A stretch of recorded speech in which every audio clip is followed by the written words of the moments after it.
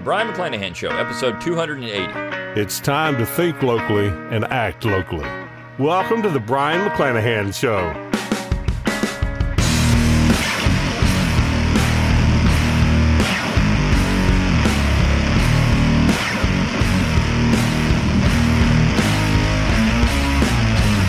Welcome back to the Brion McClanahan Show. Glad to have you back on the program. Very glad to be here. Don't forget to follow me on Twitter at Brion McClanahan. Like my Facebook page at Brion McClanahan.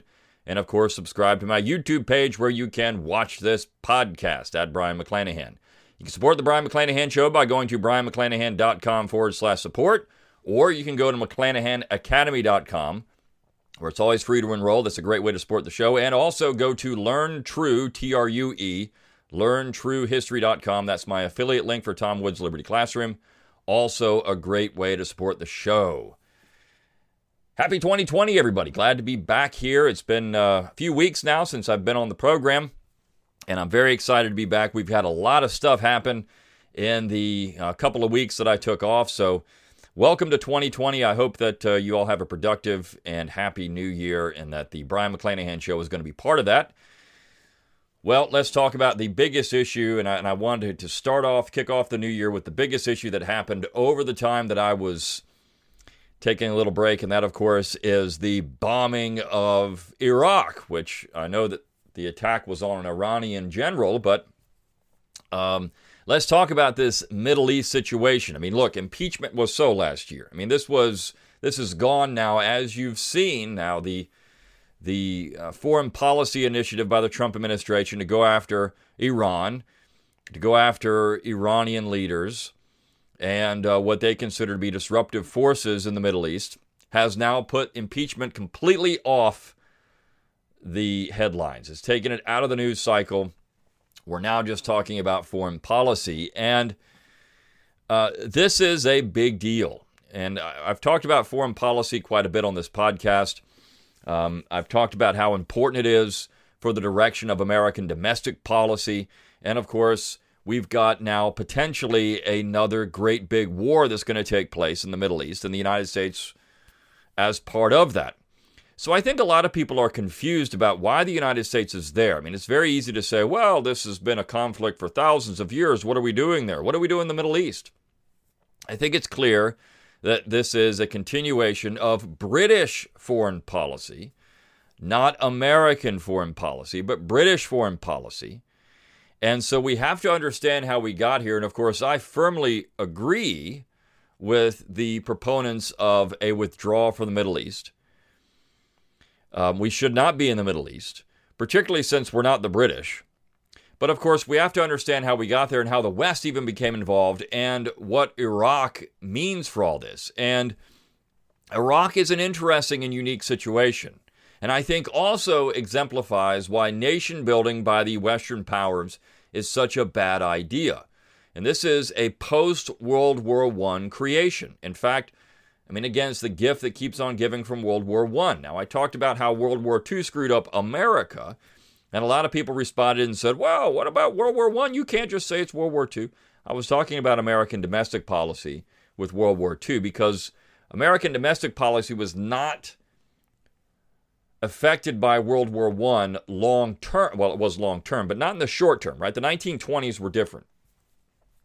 So here we are 100 years after that 1920s period where America was certainly looking inward rather than outward, at least to an extent. I mean, I think that it's a myth that the United States was disengaged from the world in the 1920s and 30s. I mean, they certainly were doing things that were more inward-looking. Their policy was more inward-looking, but they were also still involved in the world, just not the way they would be post-World War II. But World War I, in terms of Europe, in terms of the Middle East, in Asia, I mean, World War I was a much more dramatic event for the future of world foreign policy than anything. And the Middle East is certainly part of that. So let's talk about that today. And if you, again, maybe you know some of these things, but if you don't know much about Middle Eastern history, I mean, this is really important stuff and why the United States is engaged there, why the West is even engaged in the Middle East. and what this means for America today. And again, why the United States should be out of this. And also, this is going to be a Think Locally, Act Locally episode. And I'll get into that why, to that reason here as we talk about Iraq. So, when you go back and you look at the Middle East, we got to start with, of course, Greece. And I say that because when you look at where the Middle East is today, and then you look at where it was in World War I, right around World War I, you had the Ottoman Empire. And the Sultan of the Ottoman Empire was a man named Hamid, and Hamid was a fairly weak sultan.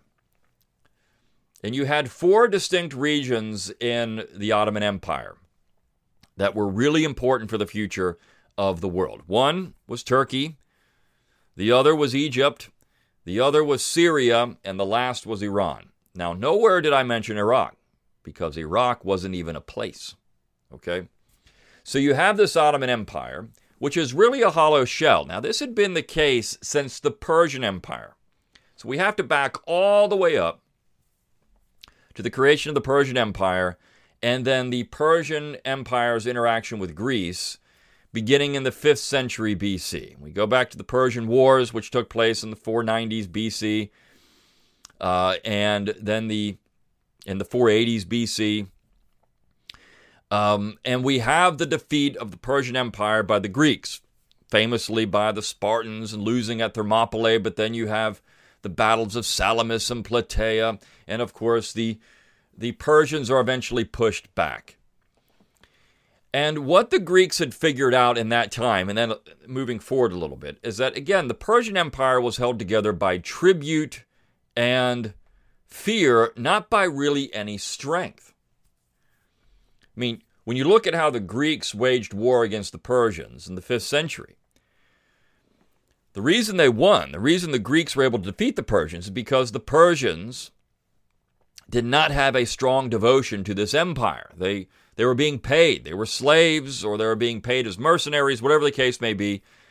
It wasn't a devotion to a place, as you would say with Athens or Sparta. They weren't defending hearth and home, in other words. What they're doing is trying to resist. The Greeks are trying to resist these foreign invaders, and the Persians were trying to acquire more territory at the behest of a monarch. And that monarch was holding all of this together, again, through tribute and slavery, essentially. So the Greeks defeat the Persians at these very famous battles that really support the architecture of Western civilization. And what happens is rather interesting. Now, the Persian Empire stretched into Asia Minor, which is modern-day Turkey. But when the Persian Empire loses the Persian Wars, the Greeks push in to at least a section of Asia Minor, particularly along the coast. And the Greeks had been there before. I mean, you go back to the Trojan War. I mean, the Trojans were cousins of the Greeks. And the historians now firmly believe these were the Hittites, an Indo-European people, who were occupying parts of Asia Minor. But regardless, the Greek influence in Asia Minor was tremendous. I mean, one of the reasons why the Persians attacked Athens, or at least landed at Marathon in 490 BC, is because the Athenians had been supporting Greek revolt in Asia Minor. So there was this mixing in Asia Minor in Turkey already between the East and the West. And that's very important for Turkey, because Turkey really is the hybrid state in the Middle East today. I mean, Turkey's kind of Western, it's kind of Middle Eastern, it's kind of secular, it's kind of not. It's an interesting place. So you've got Turkey really as the battleground, the front and center place, the epicenter, we might say, of this interaction between the West and the East, dealing with Persia moving forward. So that brings us to the Peloponnesian Wars. Athens and Sparta fight it out over control of Greece. And in the meantime, Persia is taking back slowly some of what they lost in the Persian Wars. And they're using their money to influence the outcome of this Peloponnesian War. And of course, their money helped Sparta ultimately defeat Athens in the second phase of the Peloponnesian War. But Sparta can't maintain their control of Greece. It's not designed to do it. I mean, Sparta was a militaristic agrarian society. It didn't have a navy. It didn't really have the ability to control all of Greece. And so Persia keeps pumping money into Greece to keep it unstable. This is often called the Age of Hegemonies, and it's very unstable. You have Thrace come and take control of Greece for a while. Athens makes a comeback. Sparta does for a while. But the real state that's looking and watching all of this, the kingdom, I should say, that's watching all of this is Macedonia. And while this is going on, while this instability is going on, you have what's called the March of the 10,000 Greeks. This is made famous by Xenophon in his story, the Anabasis. But you have these Greeks march into Persia because there's a civil war in Persia between some of the leaders, and that will then create an opportunity for these Greek mercenaries after the Peloponnesian Wars to make some money. I mean, these guys were soldiers or warriors. They want to make some money, and so they do. But in the meantime, they're, of course, targeted for assassination. That fails, and these 10,000 Greeks march around Persia. And they're basically unmolested. And they figure out in this process that Persia, again, is a hollow shell. These people are not really dedicated to the Persian Empire. So as these Greeks eventually make it out to the Black Sea and then back to Greece, this becomes a household story about these 10,000 Greeks that were able to essentially march around Persia without any opposition. And so by the time Alexander the Great becomes the king of Macedon and launches his invasion into Persia in the 4th century BC, he's well aware that Persia can be easily defeated, and he does. He defeats Persia in the 4th century BC quickly. I mean, within just less than a decade, Persia is gone. It's gone. He takes out not only Asia Minor, he takes out Egypt. Egypt becomes part of Alexander's empire, and he marches right into the heart of the Persian Empire and captures it. And of course, the Persian king is eventually assassinated because his military leaders figure out this guy's a weakling. But even there, Alexander's able to conquer Persia, and he does so by essentially, ultimately, adopting Persian customs, but realizing that Western influence needs to move into this old Persian Empire if they are to maintain it long term. So what you see, this is an important process now again. The influence of Western Europe, Greece, in places like Syria, in places like Iran, which is where Alexander brings, as the heart of the Persian Empire, he brings a tremendous amount of Greek colonization into Iran, into Syria, into Egypt. Now, it doesn't make these places Western European, but they have access to Western European ideas. And of course, Alexander will die at a young age in the 4th century BC. And then you have the division of this empire by Greek leaders. Ptolemy in Egypt, Antigonus the One-Eyed in Macedonia, the Seleucid Empire and what's the old Persian Empire. So the Greeks are still very much influencing this region of the world. Again, in the heart of different parts of the empire, namely the 4 major states, Turkey, Syria, Egypt, and Iran. What we call those 4 major states today. So this Greek influence carries forward for several hundred years until you get to the Roman Empire. I mean, look, the Romans become important by about the 3rd century BC when they're fighting the Punic Wars, and you've got the Carthaginians there on the north coast of Africa, and they're trying to root out. Carthaginians attack Rome. This is Hannibal, almost brings Rome to its knees, but they ultimately win at the Great Battle of Zama in the 3rd century BC. And then, of course, the Romans begin their empire building, and they start moving east, and they figure out that one of the great problems has always been the Greeks. The Greeks had been part of these coalitions that have been fighting the Romans, so the Romans make it their business to go take out the Greeks by about the 2nd century BC and to colonize this part of the world. They go into the Middle East, and we all know about Julius Caesar in Egypt, and of course, ultimately, you get to turn of the AD, BC, AD, and you've got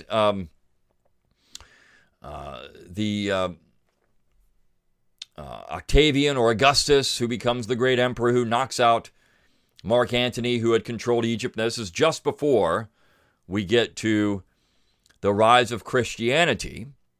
And I'll talk about that part of it in a minute here, because then we have to look at the major monotheistic religions that influences the Middle East. And I'm going to get to Iraq. I mean, this is all a long-winded way to get to where we're going to talk about. But before I do that, I'm going to take a very quick break. I'll see you all in just a couple of minutes. Let me talk to you for a minute about McClanahan Academy. I know at the beginning of this particular podcast or this video, I talked about McClanahan Academy. But let me go into a little more detail about why I think you should sign up for it and why I created it. First, a little bit about me. I have a PhD in American history from the University of South Carolina, and I've taught in the college environment for 20 years. And I've seen college students get worse over time, the curriculum get worse, and students are being indoctrinated more than educated now in our higher education system, whether it's high school or college. So I wanted a counterweight to that. And this is why I created the McClanahan Academy. Now, first, it's always free to enroll at McClanahan Academy. You sign up, it's free, and I give you a free course, 10 Myths of American History, when you do sign up. So it's a great way to get an introduction to what I do, but I've got 8 courses for sale there and more forthcoming. All of these courses are designed to give you the non-PC version of American history, to take the red pill, so to speak. And I've got 2 courses in particular, my U.S. History Survey courses, which are designed for homeschoolers. So if you're a homeschooler and you want a good curriculum, and my family has homeschooled all of our children from the beginning, and you want a solid history curriculum, that's why I designed the United States History to 1865 and 1865 to present. You've got enough material, you've got lesson plans, you've got tests, you've got reading material, you've got reading seminars. You've got 36 weeks, if you take them, buy them both, you've got 36 weeks of material, and it can be used as a high school history curriculum, or if you're just a lifelong learner, you can use it otherwise. But it's a great way to get a real history education devoid of Marxism and progressivism and political correctness. So sign up at McClanahanacademy.com. That's McClanahanacademy.com. Again, always free to enroll, and I'll see you there. All right, we're back talking about Iraq, talking about the Middle East, and getting up to where we're going to talk about Iraq. And we finished up with and this is a very brief history of all of this stuff. I mean, so if you've never heard it before, maybe you haven't. Maybe you don't know much about the history of the Middle East or how we got here. I'm trying to give a little bit of primer on that. And we're going to get into Iraq and where Iraq fits into all this stuff. So we left off talking about the Roman Empire and creating its client states in the Middle East. And of course, this gets into the rise of the monotheistic religions, the 3 major monotheistic religions of the West. And that would be, of course, Christianity, Judaism, and Islam. Islam doesn't come around until about the 7th century AD. So we've got several hundred years of Judaism by the time Christianity rises in the Middle East. And then, of course, we have several hundred years of Christianity by the time Islam rises in the Middle East. And the influence and interaction between these 3 monotheistic religions is going to play a role in the development of the Middle East in the modern era. Now, Islam rose very quickly in the Middle East because it was different than Christianity for the people that lived there. I mean, Christianity, there are a lot of Christians still in the Middle East. Of course, a lot of Jews in places even like Baghdad. I mean, there are still a lot of Jews all over the Middle East, and part of that was because of the diaspora of Jews moving out of areas where they were being persecuted into the Middle East over time. Some of them ended up when you get to the 19th century AD, that's when you start seeing real movement into what's now Israel, and the call for a Zionist state by Theodor Herzl, which was a European intellectual, said that we need this Zionist state in the Middle East. But before that, of course, you have the interaction of these major monotheistic religions. And Islam rises very quickly because it was easy to adopt. It was appealing. You didn't have to lay up taxes or tithing. I mean, there really wasn't much to it. And it became very popular in places like, of course, modern Saudi Arabia, which is where the center of it all was. And then it spreads very quickly throughout the Middle East. And by the Middle Ages, it has become the dominant religion in the Middle East. Now, of course, that brings us to the Crusades, and of course, Western Europeans deciding they're going to go take back Jerusalem, at least in the First Crusade. After that, it was more about land and plunder, and the First Crusade was even resisted by Eastern European Christians. I mean, so you have the split in the Christian church. You've got the old Byzantine Empire, which controls Constantinople, the Roman Emperor Constantine, who moves the capital from Rome to Constantinople at one point, which is now Istanbul, Turkey. And so you have this gateway to the West that's fought over for hundreds of years. Finally, it falls in the late Middle Ages, and it becomes influenced by the Muslims, or it becomes controlled by the Muslims. But still, you have this lingering Western influence. Even though the Crusades ultimately failed, the Crusades reinforce, in some cases, this lingering Western influence, which had been there since the Greeks in the major dominant states of the Middle East. And one of those, again, is Syria. Damascus was a very important post for Western European knights in the Middle Ages. Syria was really this gateway to other parts of the Middle East, and you had a tremendous influence by Western knights in Syria. And so Syria has a lot of Western influence culture. I mean, you look at Assad, and you look at the ruling elite in Syria. A lot of people think that these people, I mean, if you ask the average American, what does a Middle Easterner look like? They're not going to think of Assad. Assad is European. So they're going to think of a different racial or ethnic makeup of the Middle East. They're going to think of the more Semitic peoples rather than the European peoples, which had become very much a part of the Middle East. And you have a lot of Christians in places like Syria and all over the Middle East, in fact, in Egypt and other places. So the Christians were there, and of course, all of that interaction between Christians and Muslims and Jews, and how these states are going to keep all that together. But within the framework of all of that, we eventually get this Ottoman Empire, which is essentially the recreation of the old Persian Empire in both territory and structure. The Ottoman Empire was a large, hollow empire held together by basically money and tribute, with the four major states. And during the Crusades, you had what were called the Crusader states, and the Latin Kingdom of Jerusalem. You had these four states created out of that, and of course they eventually fall apart. But you have this Ottoman Empire, which was a major player in European politics all the way up till World War I, at least as a fringe. It was often called the sick man of Europe, and Turkey really was the center of that, the sick man of Europe. It was sort of European, sort of not. I mean, this gets back into that major European influence going all the way back to the Greeks. So, World War I happens. The Ottoman Empire sides with the Central Powers, meaning Austria, Germany. And it loses. Now, it doesn't mean it loses everything. Of course, the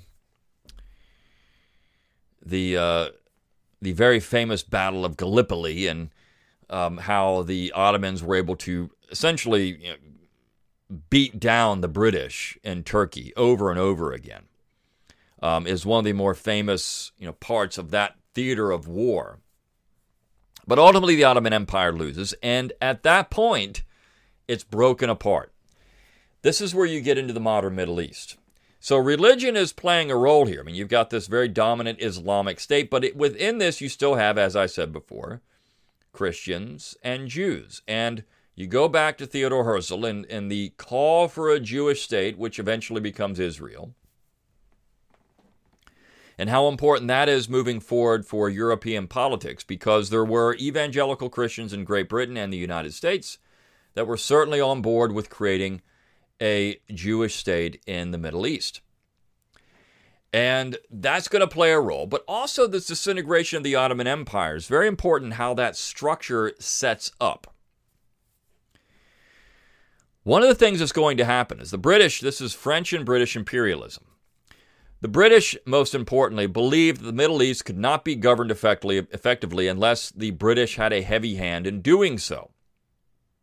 And this was their policy all over the world. You see, what the United States has adopted is a British imperial foreign policy. This is what we've adopted in the 20th century. So what we have now is this American foreign policy, which is actually British foreign policy, repackaged as American foreign policy. When the Ottoman Empire disintegrated, you had this western state of Turkey, and it goes through a lot of growing pains. It's, again, sort of Islamic, sort of not, sort of Western influence, sort of not, and they have a very Western influenced government that's established in Turkey. And they develop a relationship with the Russians at this point, who are right on their back door. And, of course, the Russians are influencing the development of Turkey. And these are the Soviet Russians by this point. So then you start getting in this very complex situation with the Soviet Union and then ultimately the United States after World War II. And who's going to control the Middle East within Cold War politics? And we'll get into that here in a second, too. So you have Turkey developing very much independently. You've got Egypt, which is still basically a client state of the British, even though they're trying to give Egypt a little more independence. You've got Syria, which is controlled by the French. And you've got Iran, which is controlled by the British. The British want Iranian oil. This is where you get in the 1950s and the British throwing a fit when Mossadegh becomes prime minister of Iran and nationalizes all the oil fields. But where's Iraq in all of this? Well, this is a British idea to create Iraq. We're in Iraq today because the British decided in post-World War II Middle East, in 1920 essentially, to create Iraq. Iraq was governed as three distinct regions by the Ottoman Empire. You had Shia Muslims that were tied to Iran as part of Iraq. You've got Baghdad, which essentially are Sunni Muslims, and some Jews and some Christians. It's more secular, it's trade. They're kind of tied into Saudi Arabia, at least sort of. And then you've got the Kurds in the north, which are tied into Turkey. So you've got these three distinct cultural regions, cultural, religious, economic in many ways regions. And the British in their grand, wise idea say, you know what we need to do? We're going to create a state here called Iraq, and we're going to govern it out of Baghdad, and we're going to make the Sunni Muslims ascendant, and we're going to subjugate both the Shia and the Kurds under this Sunni-controlled nation state. Because Baghdad is the economic center, Baghdad is the political center, it becomes the heart of everything. We're going to centralize power in Baghdad, and we're going to support the Sunni Muslims over the Shias, over the Kurds. The Shias are numerous in Iraq. They're not the dominant Islamic fashion. If you don't know anything about, there's Shia Muslims and Sunni Muslims, and this is over who should control, who has the reins of power in Islam. And so the Sunnis are basically Saudi Arabia. The Shias are Iran.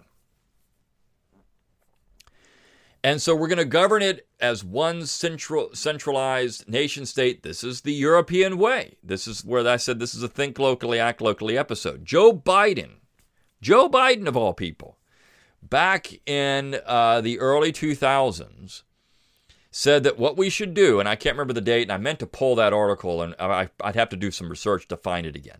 But Joe Biden suggested that the United States should govern Iraq not as one nation state, but as three nation states. They should divide it up, and he received so much flack from this from the Bush administration.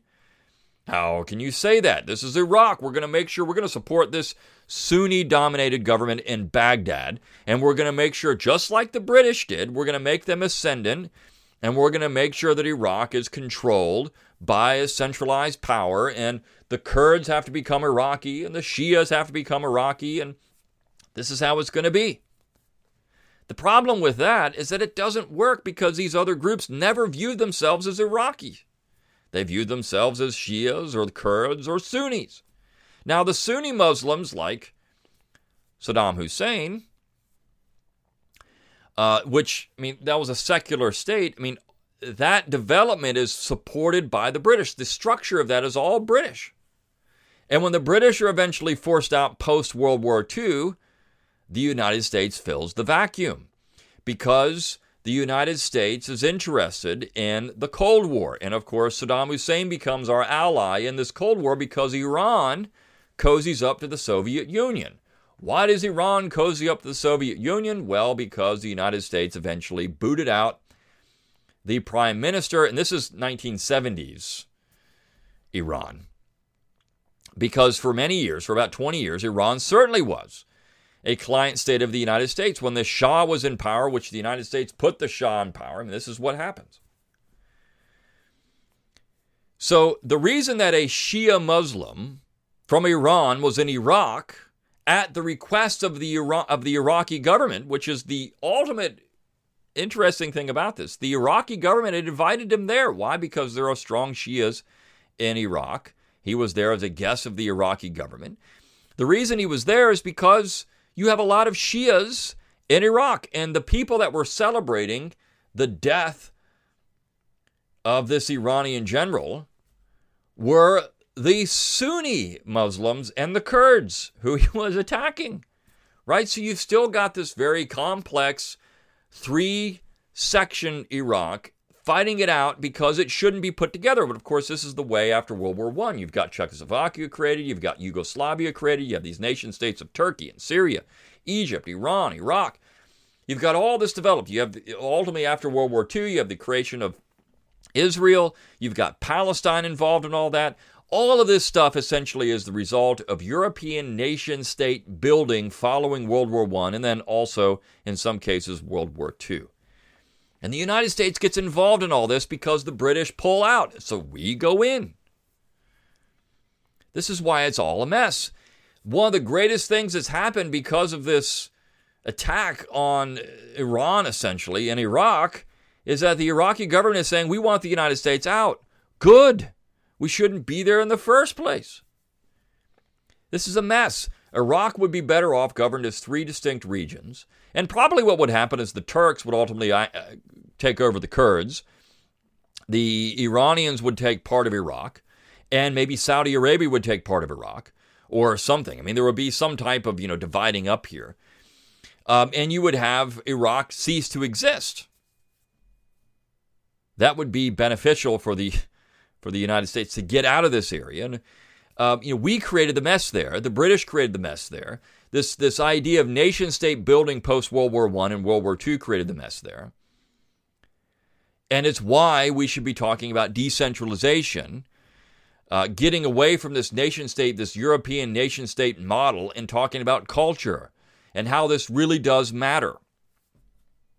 The borders that have been created, all this stuff that's been created, is arbitrary. It's artificial. And it's a byproduct of World War I. That is the lesson to be learned from this process. It affects the United... the United States, a lot of the United States is arbitrary. Culture of the United States is regional. And we all recognize that. But we have this rah-rah American nationalism, and that's problematic, which I've talked about extensively on this podcast. It affects everything. It affects the Middle East. It affects the United States. It affects other parts of the world.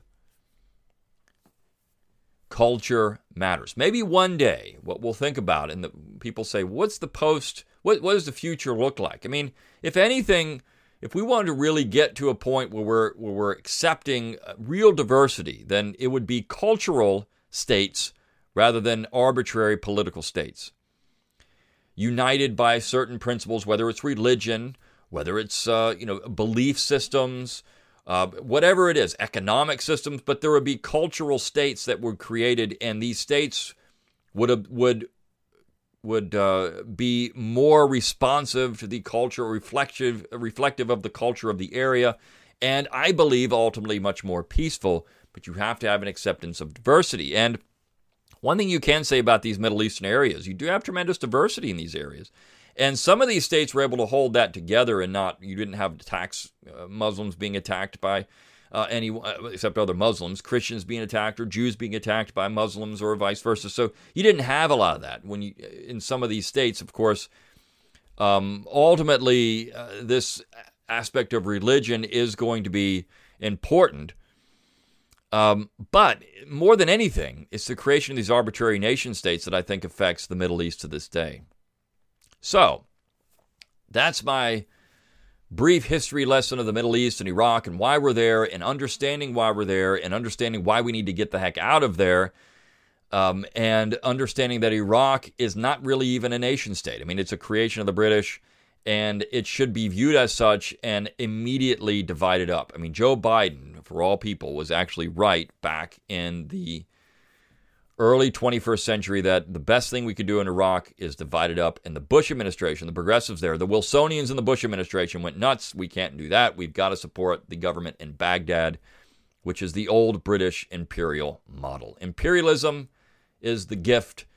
British imperialism, I should say, is the gift that keeps on giving in the world today. All right. Hope you enjoyed this episode of the Brion McClanahan Show. It's great to be back. I will see you